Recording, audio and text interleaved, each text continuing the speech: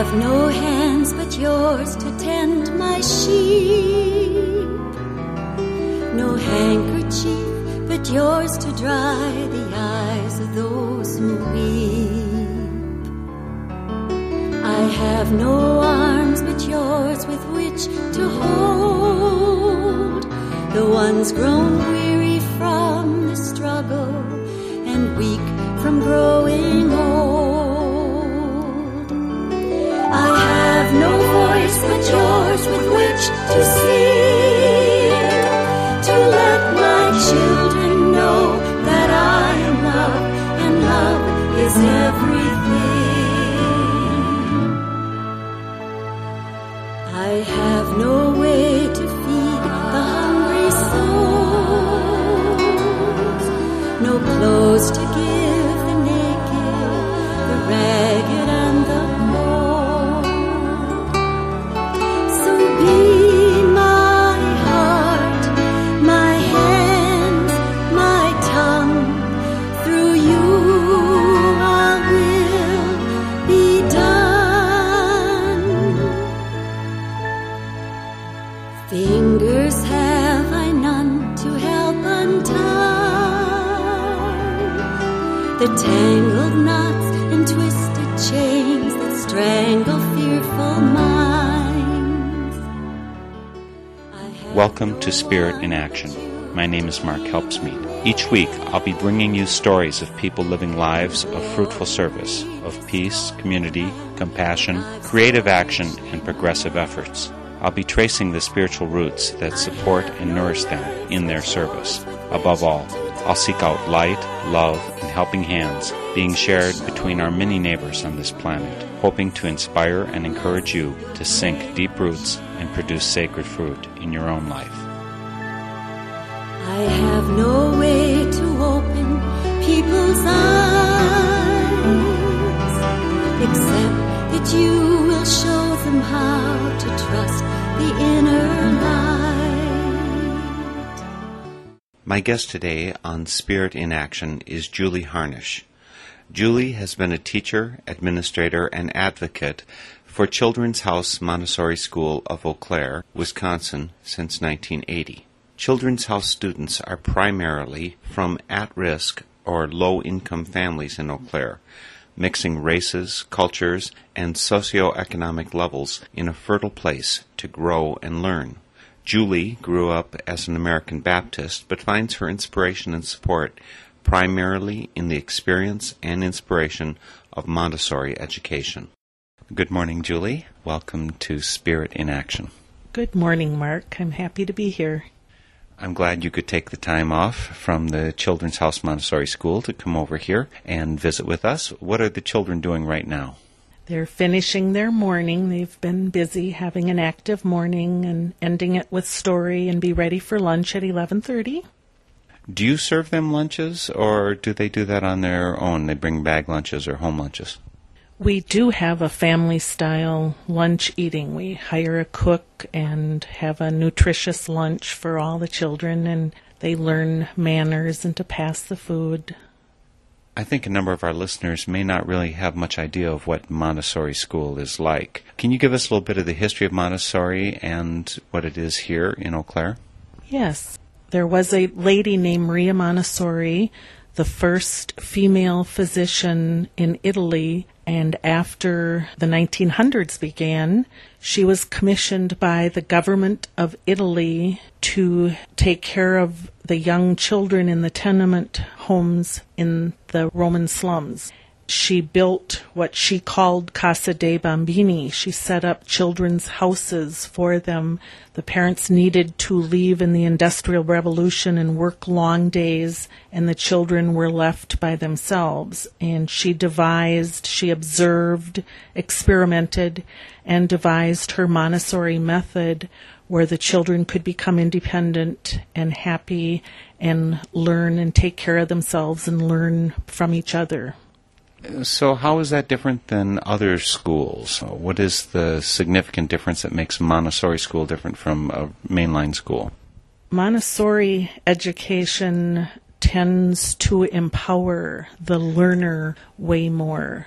Maria Montessori taught us through all of her writing and her teaching courses that the environment can actually be prepared ahead of time. The opportunities that are needed for the child to develop correctly can be there in the environment, and she called it didactic learning materials, materials which can be manipulated. Montessori always has mixed ages, so there's always peer teaching, there's always collaborative learning, and the environment itself is way more significant than in our public school systems and parochial school systems. So if I understand correctly, instead of the learning coming out of a book, it comes from your environment. Not to say that there aren't books present, but you have something to play, manipulate, work with, as opposed to read about it in a book? Yes, that's right. That was what you just said was music to my ears. The Montessori teaching staff puts a lot of time and energy into preparing the environment. We observe the children, we set up separate curriculum areas, and we observe for the needs of the children. And whatever their needs are, we make sure that there's an activity available for them to meet that need.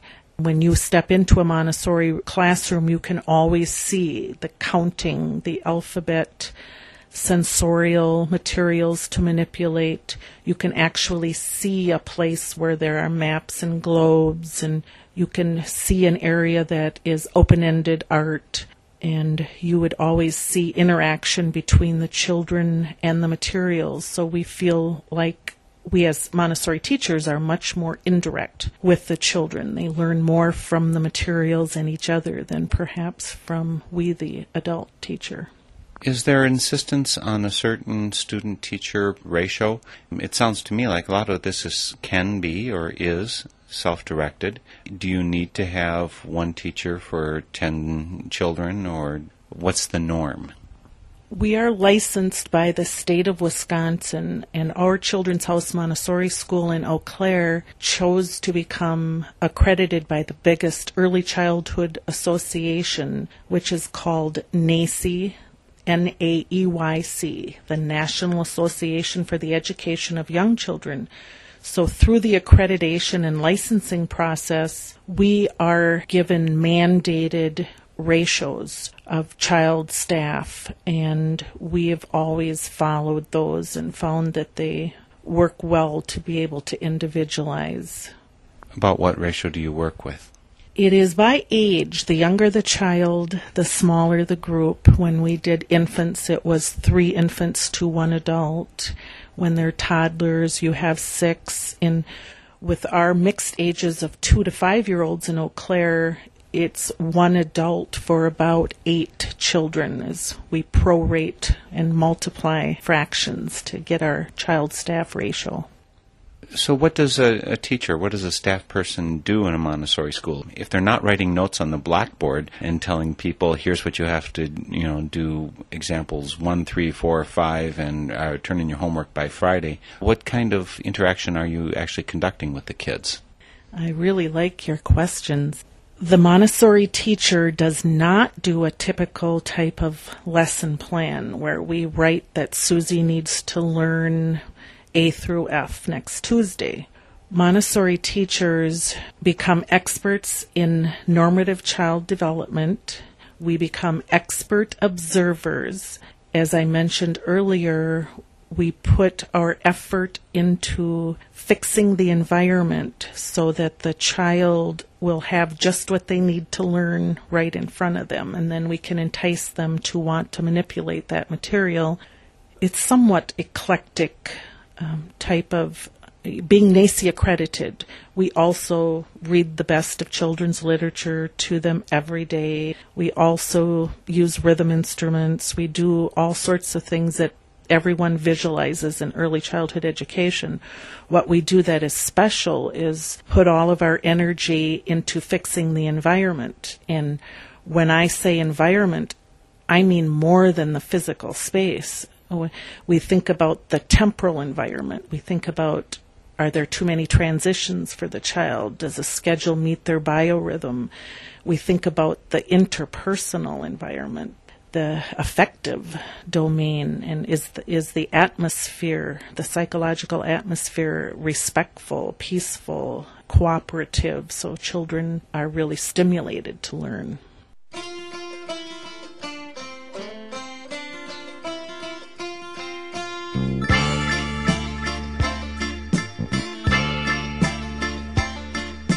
The little boy went first day of school. He got some crayons and he started to draw.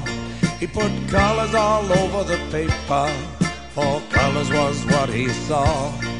And the teacher said, "What you doing, young man?" "I'm painting flowers," he said.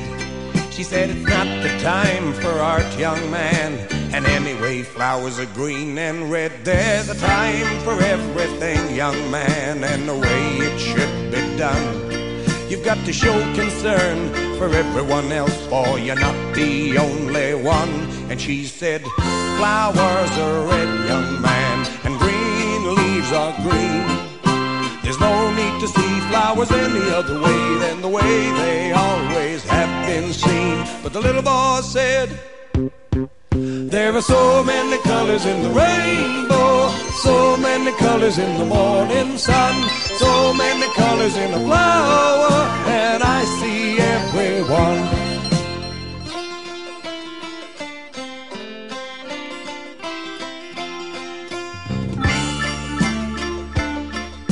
The teacher said, "You're sassy, there's ways that things should be, and you'll paint flowers the way they are, so repeat after me."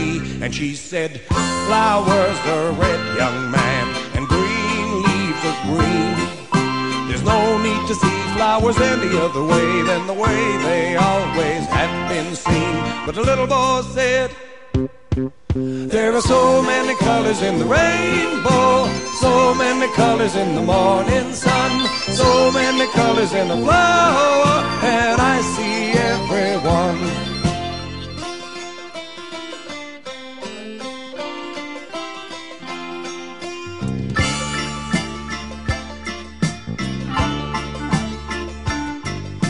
The teacher put him in a corner. She said, "It's for your own good, and you won't come out till you get it right and are responding like you should."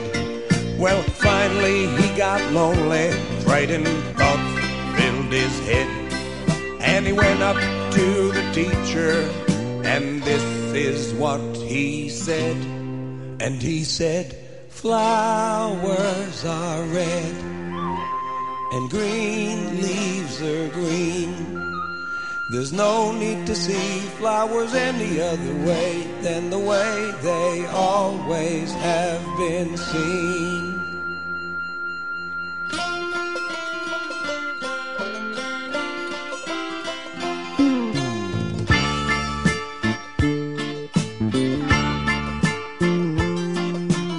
Time went by like it always does, and they moved to another town. And the little boy went to another school, and this is what he found. The teacher there was smiling. She said painting should be fun, and there are so many colors in a flower, so let's use every one.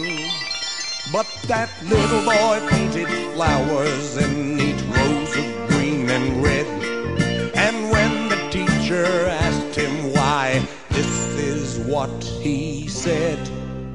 And he said, "Flowers are red, and green leaves are green. There's no need to see flowers any other way than the way they always have been seen."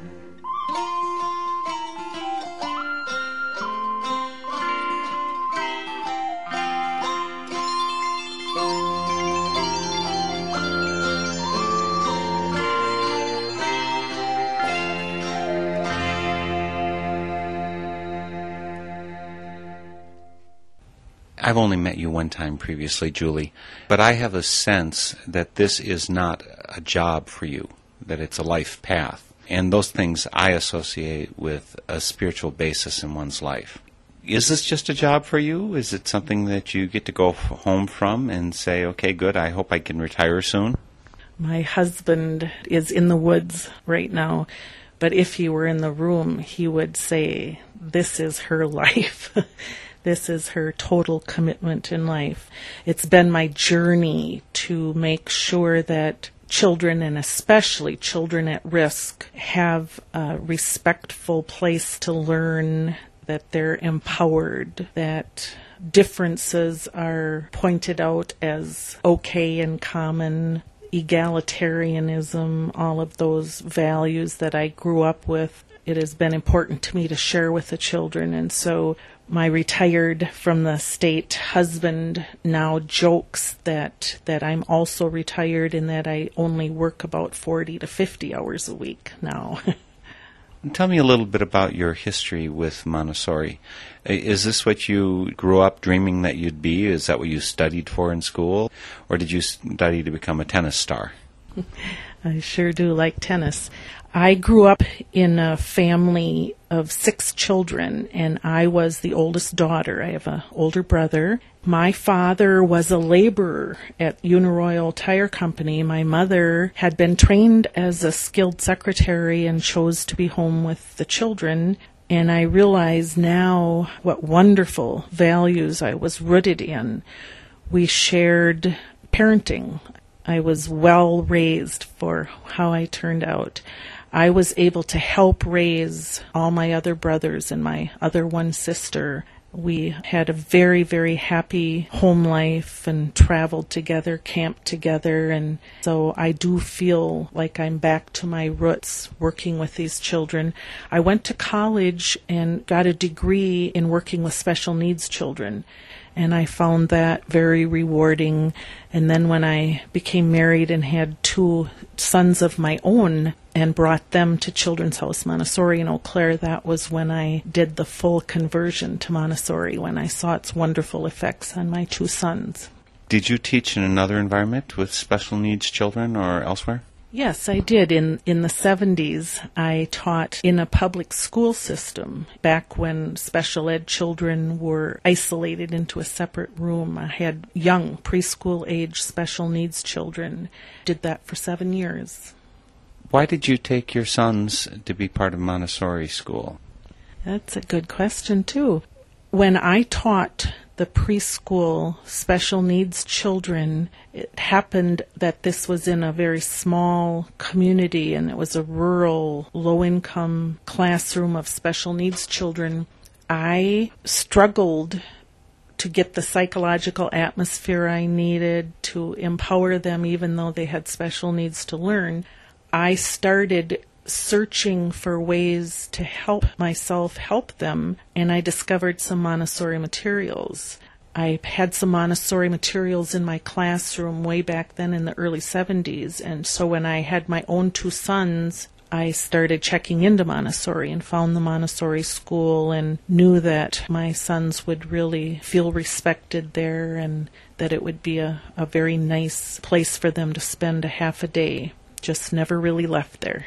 Did the fact that Montessori, at least in its authentic original form, reaches beyond class, it's not an upper-class institution, it's not like buying a private tutor for your kids or something, did that have something to do with why you chose Montessori and why you feel such a passion for it? Yes, I realized I was raising my 2 sons in Eau Claire, Wisconsin, and there wasn't a lot of multiculturalism as in a big city, but that was a very important reason to have them grow up with children of other cultures and with a broad awareness of that. I want to go back to your own childhood. I want to go back to the times that you grew up. Were you part of a church growing up? Yes, my family were members of First Baptist Church in Eau Claire, and I remember well sitting with my mom and dad. We would usually sit near the back because we would have younger children that would make noise. And I went through all the Sunday school system. I sang in the choir in high school and college, even in the State Baptist Children's Association and things. And what values or attitudes did you receive, and which ones maybe did you reject from that upbringing? I guess I've I've not really pondered a lot about it. My parents relocated to California. When I became married and my 2 young sons weren't enjoying the experience of church so much, I started realizing that maybe the organized part of church wasn't meeting our needs the best way. I guess that parts of the Baptist upbringing really didn't fit me totally right, and that I was a part of it to please my parents. And I suppose you're at the age where that's not a major consideration at this point. What I am curious about are if there's any values or attitudes that were particularly important, helpful. It's apparent to me that you love children. I'm not sure if that's just something that you got at home by raising your brothers and sisters, or whether it's something that is part of some other wider community, your family, the neighborhood you grew up in, the church you went to, the schools you went to. I'm only aware of my love of children and nature coming from my family experience, but it's an interesting question for me to ponder more. Every family reunion I went to all of my life, I would always be with the younger children. I would be organizing them into fun games. Just all of my life, I have been very interested in young children and animals and showing the most respect possible for them.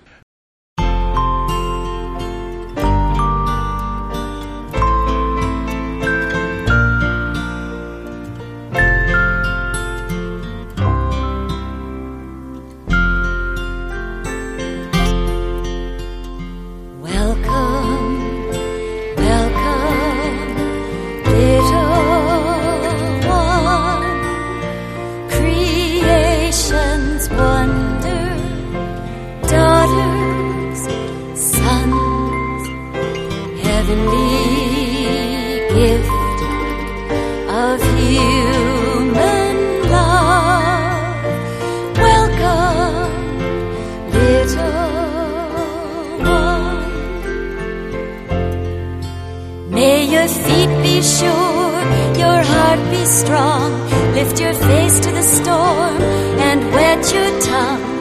Fear not where you go, it's where you're from. Welcome, little one. Welcome, welcome, little one. Creation's wonder, daughter. Sons, heavenly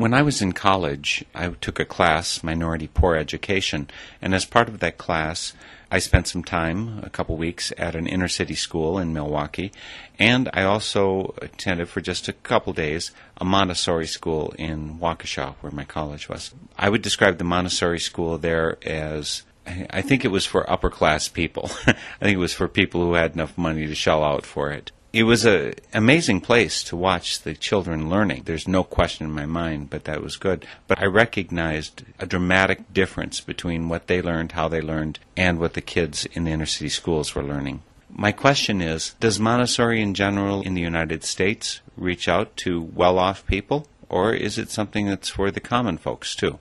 That is my perspective as well. As I've traveled around, I have been aware of too many Montessori schools in the United States located in the upper class suburbs. It hasn't felt right to me. The proper, quote-unquote, historical origin of Montessori was with low-income children. And that was my journey. Even in Eau Claire, when I became a teacher at Children's House Montessori, the majority of the population in the 70s and 80s were the families who could shell out, as you said, Mark.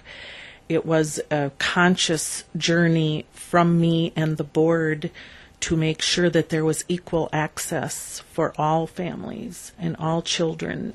Montessori just works well with different socioeconomic levels and different learning styles and all of that. I feel that the at-risk families and children are the ones who really prosper and have a chance to start school, the public school, on an equal basis. How do you go about getting that equal access?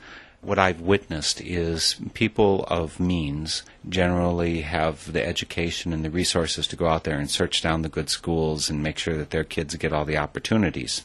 Generally, people of low income with less education don't know how to avail themselves of a lot of those resources. So how do you reach out and connect to them? It's been a very interesting, emotional journey for Children's House Montessori School. During the 1980s, we became the first partner with the Head Start agency here. We struggled with that we felt at home. We met all the Head Start performance objectives and everything, but they weren't really recruiting for us. So for our population to change with now a preponderance of low-income children has been a struggle for us.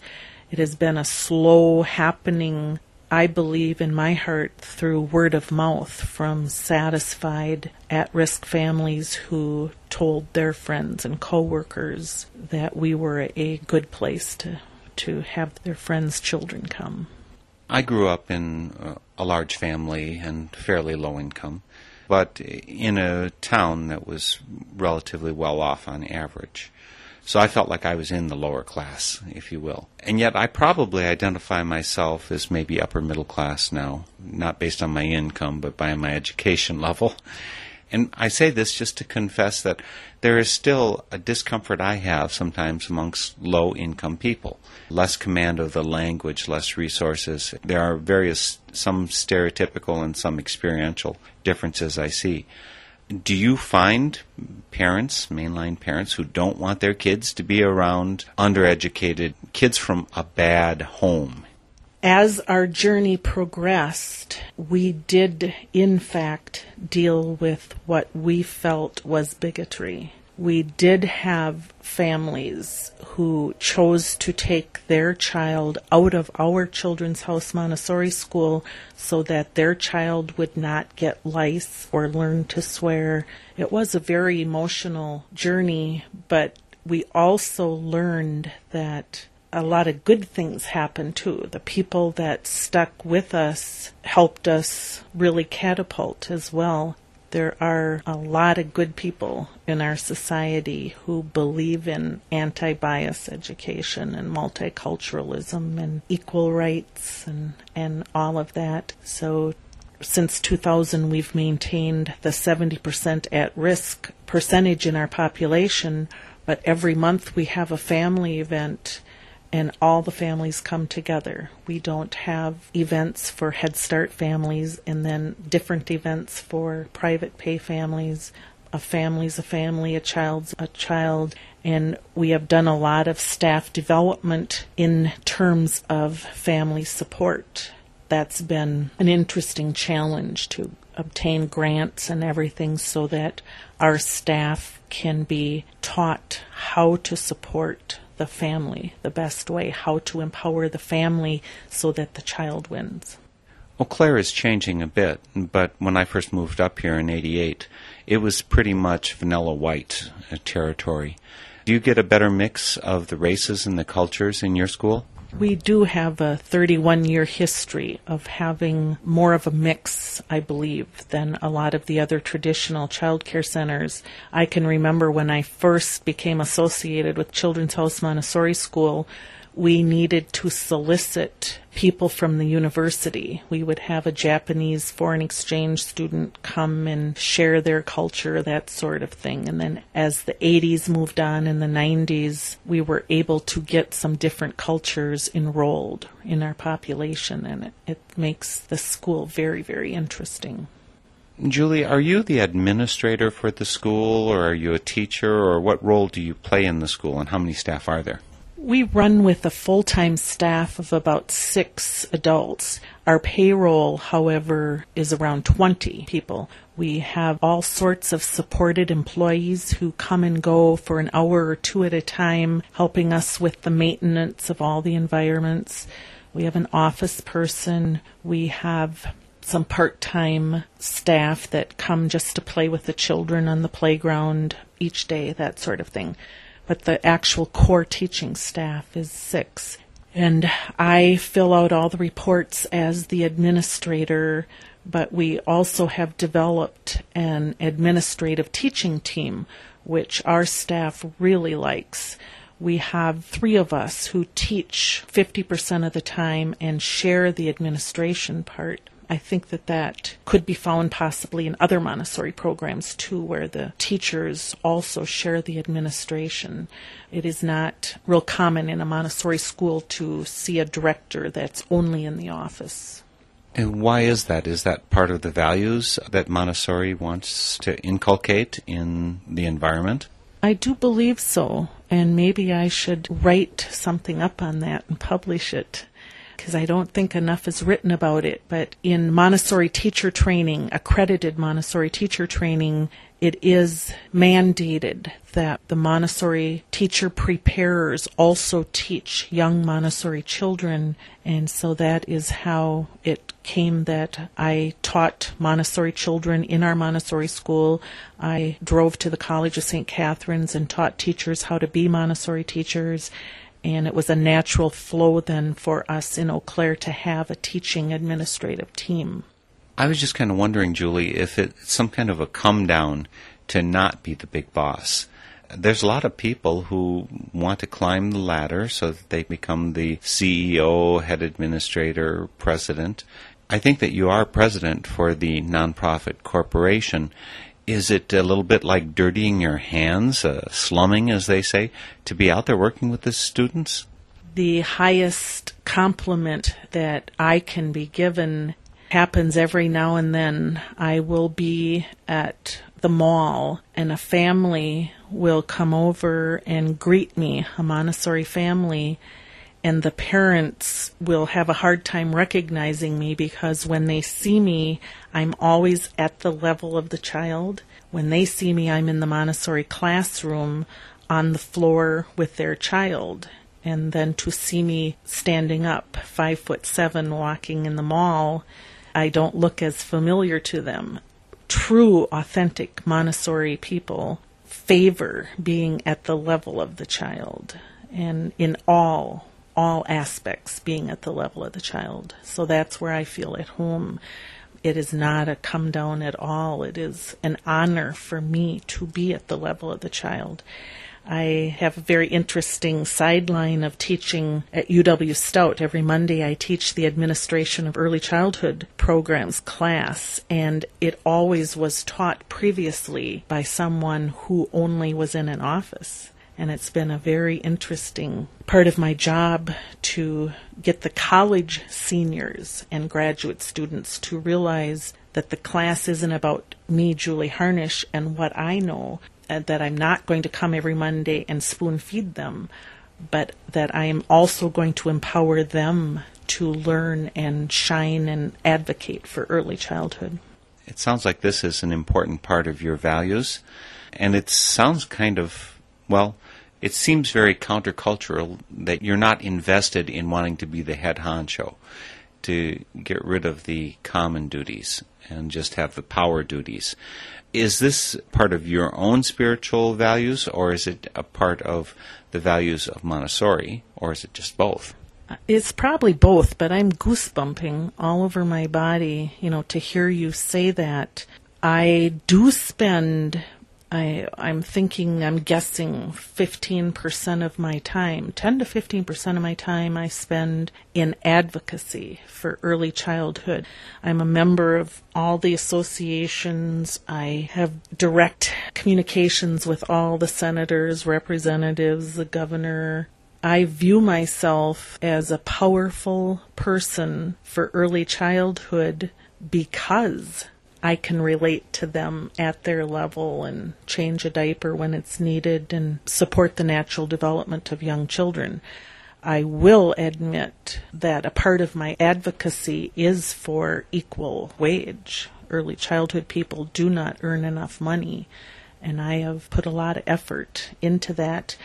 I am one of the people that led the entire 5-year movement here in Eau Claire for 4-year-old programming with the public schools, because in my heart, connecting with the public schools is only going to make child care more professional and hopefully raise the income. There's a couple who used to be part of the Quaker meeting here in Eau Claire who, when they had children at home, and they're both professional people, they were hiring child care at home, and they insisted on paying a living wage for their child care. What they told me was they can't think of a more important function in their home than how their kids are treated, the care given to the children. And to give this off to a minimum wage person did not seem like they were offering the proper care and incentive for the care of their children. How do you react to that idea? I'm goosebumping again. Our experience at Children's House Montessori School ended in closing our infant toddler room because we wouldn't consider having an infant toddler Montessori teacher who had less than a master's degree in early childhood working with the most important years of life, birth to 3. And we found we could not break even. We could not pay a fair wage to a teacher with a master's degree and license to teach. You just can't collect enough money to break even. So that was a hard reality for us to let our infants and toddlers graduate into our preschool and not replace them. We have been lucky at Children's House Montessori School because of the teacher training programs and because we are viewed as an alternative type of education. We have been so blessed with committed staff who have not been paid what they should be paid, but they have stayed with us. We have staff who average 9-10 years working with us instead of the normal turnover in early childhood.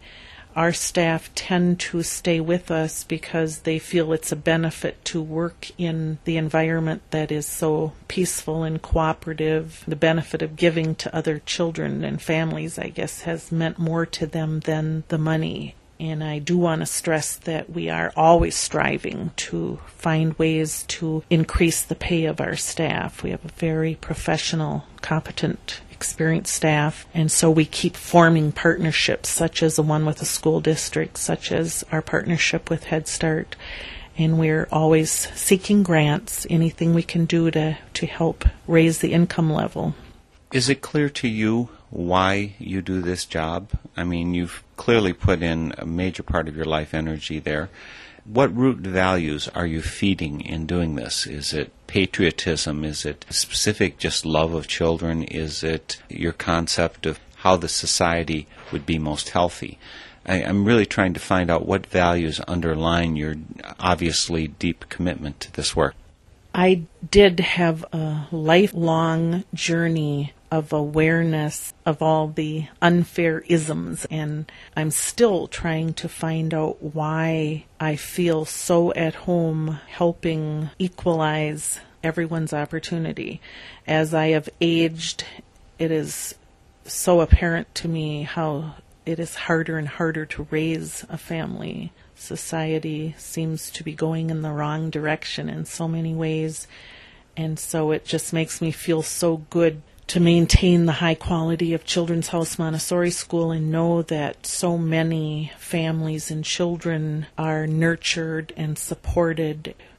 Being significant in the lives of children and families who are at risk has been my life, and I've been blessed with other staff who have joined this. My parents raised me. We would pick up a blind man and bring him to church every Sunday. There was a neighbor lady who was physically impaired that we would always check on.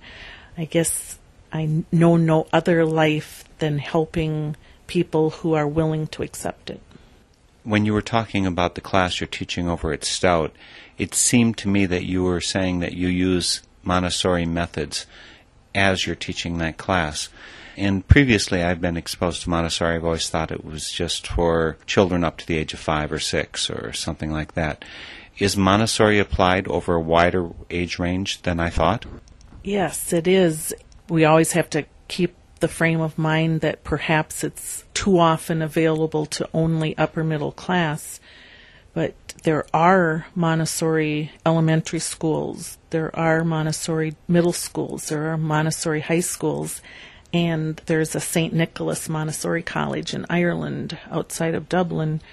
Montessori is applicable to all ages. It works well. I visited in the Twin Cities many years ago a Montessori adult program for refugees. Montessori works well with all ages.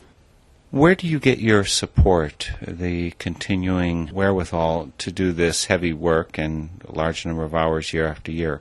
I take it it's not the money that's supporting you, that is buying you, Bahama vacations in order to decompress after working 60-hour weeks endlessly. Where do you get your support? Is there community? Is there family? Is there friends that are particularly important in making you able to sustain this in the long run? It's a difficult question to answer. My parents would say it's the Norwegian stubbornness in me to persevere and go on and work harder. With every challenge that I've met, I have somehow been gifted with the attitude to keep my chin up and keep trudging on. I feel that I have the support of my family. My husband has been very supportive. Being retired, he helps haul in all the groceries and helps with maintenance of the school. I've maintained some staff whose commitment has supported me through this. I'm a member of the American Montessori Society and early childhood associations.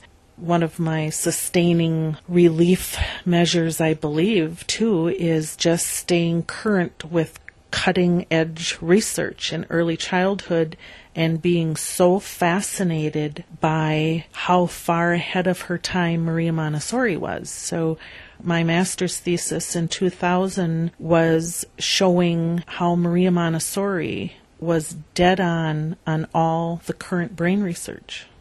How long has this Montessori school been running in Eau Claire? When was it first created, and does it have prospects going well into the future? It began in 1974 with one little classroom, and it has sustained itself. We've been in 4 locations, leasing from 4 different churches. It has built to an enrollment of around 75 children, has been the highest. And it is a very uncertain future to sustain a program. We perhaps we're not guaranteed to stay where we're leasing right now. We have no capital fund or anything, so our future will never be certain to have the space we need to run this real important program. I wanted to ask a little bit more about you personally. Before the interview began, you told me that you were a very dedicated tennis player. Talk to me about your history with tennis. Were you a high school star? Aspiring high school star, but I did really enjoy as a teenager, young adult, playing tennis year-round and entering tournaments. I won the tournament. I scored the point when I severed my ACL ligament in my knee. But tennis was a passion. I still love playing tennis to this day. It was interesting for me to try to figure out why, when I have a tennis racket in my hand, why do I feel so competitive when the entire rest of my life I thrive on peacefulness and serenity and respect and humility. I guess it balances something out. Do you have competitive or cooperative games or any of those kind of things in the Montessori school? Is that part of your curriculum? Our children off and on are very active and playful, but the games are all non-competitive. Anything we play, if we're playing duck, duck, goose type of game, every child gets a turn and that sort of thing. There just is not a way that I can think of with Montessori to use competition. Is that your way of ensuring that none of them become tennis stars greater than you were? Good point. I guess that moderation, balance is what's important, and even preschool children need to experience and feel time management and those sorts of balances in their life if they're going to have the hope of a fulfilled adulthood.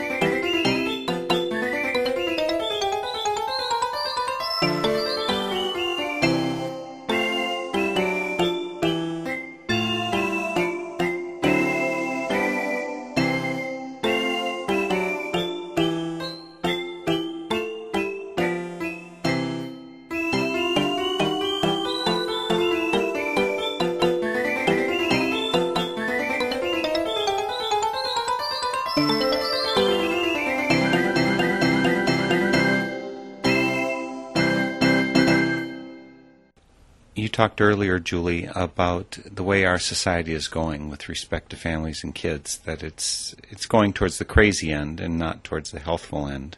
What's your idea of what a healthy society would look like? I certainly have heard people complain for decades now about the overscheduling of our children.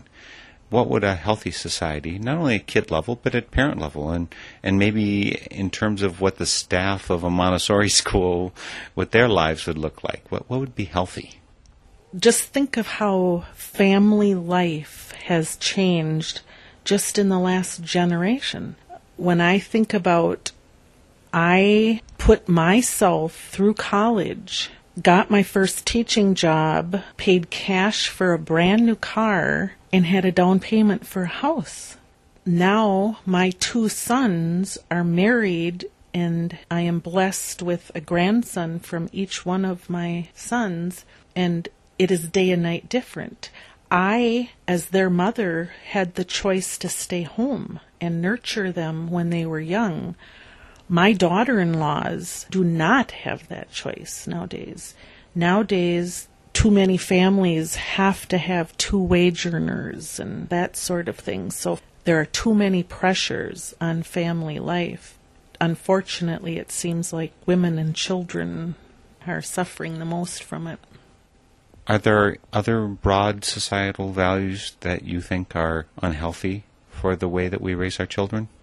A part of my commitment and stay power with Montessori has been based on the fact that Maria Montessori in the early 1900s wrote a book about if children between the ages of birth to 6, if they were treated with respect, if they lived with equality in all sorts of ways, she wrote in the early 1900s that there would be no war. If we could raise an entire generation of children feeling respected, knowing what humility, empathy, respect, compassion, if they could grow up between birth and age 6, she wrote there would never be another war.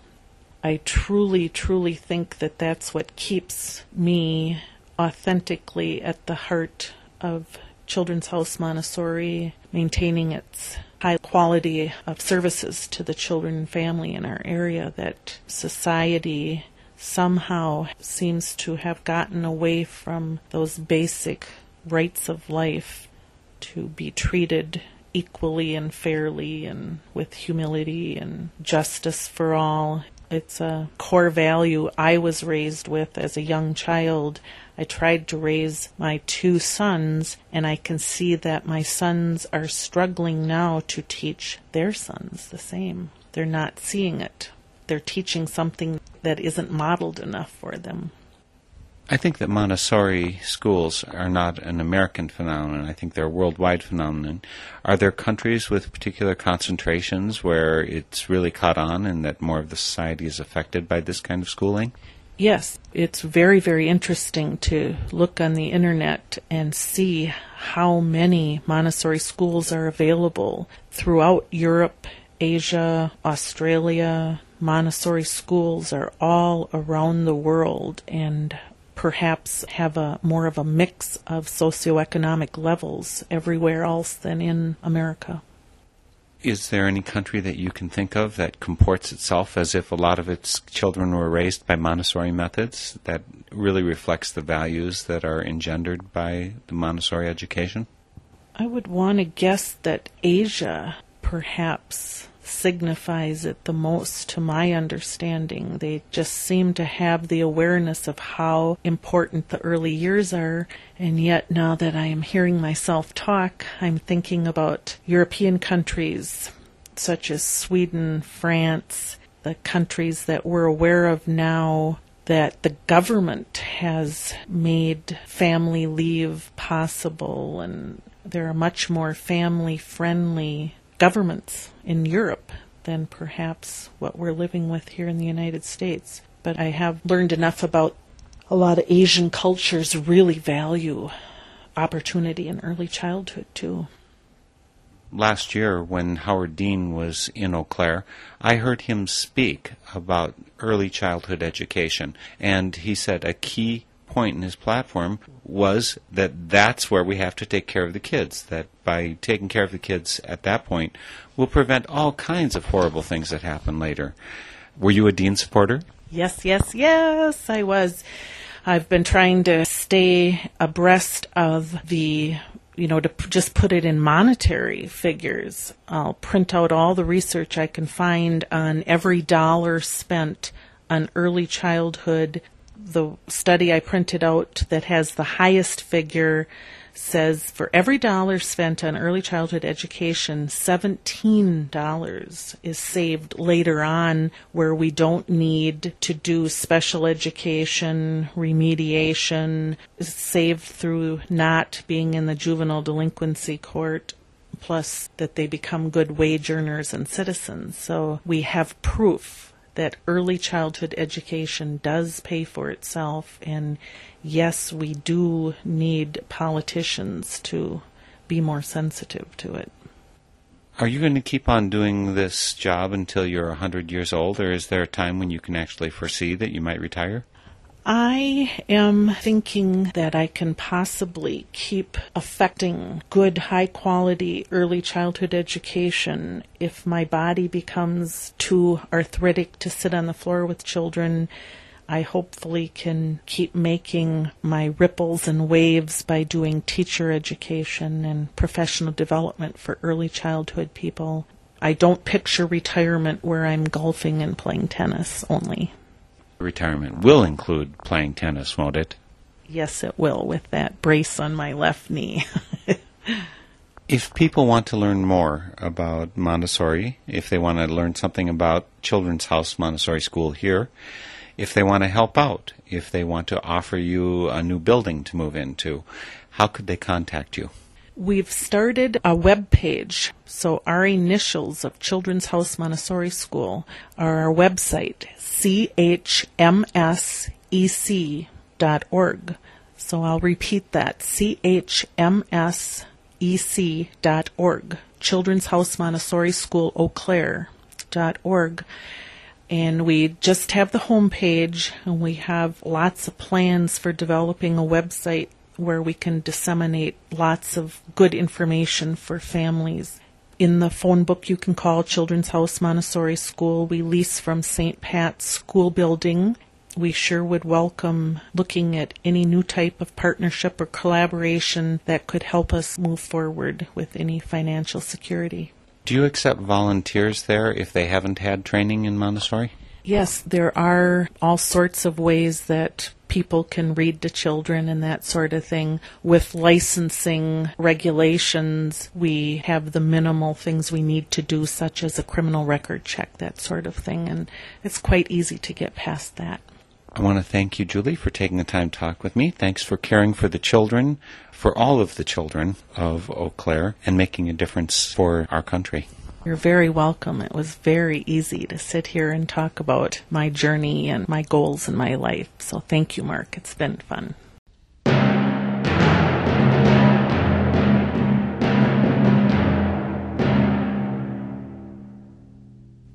Are you sitting comfortably? Then I shall begin. Early one morning, Peter opened the gate and went out into the big green meadow.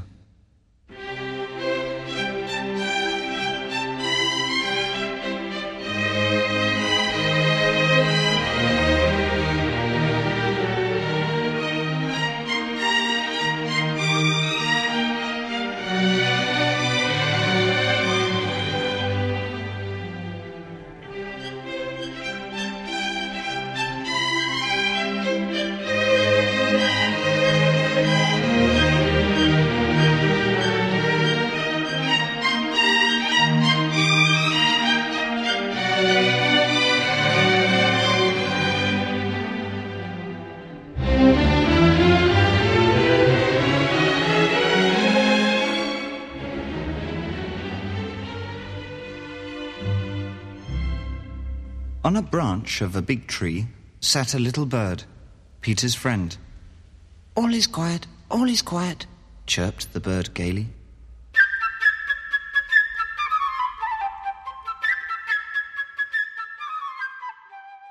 My guest today on Spirit in Action was Julie Harnish of Children's House Montessori School in Eau Claire.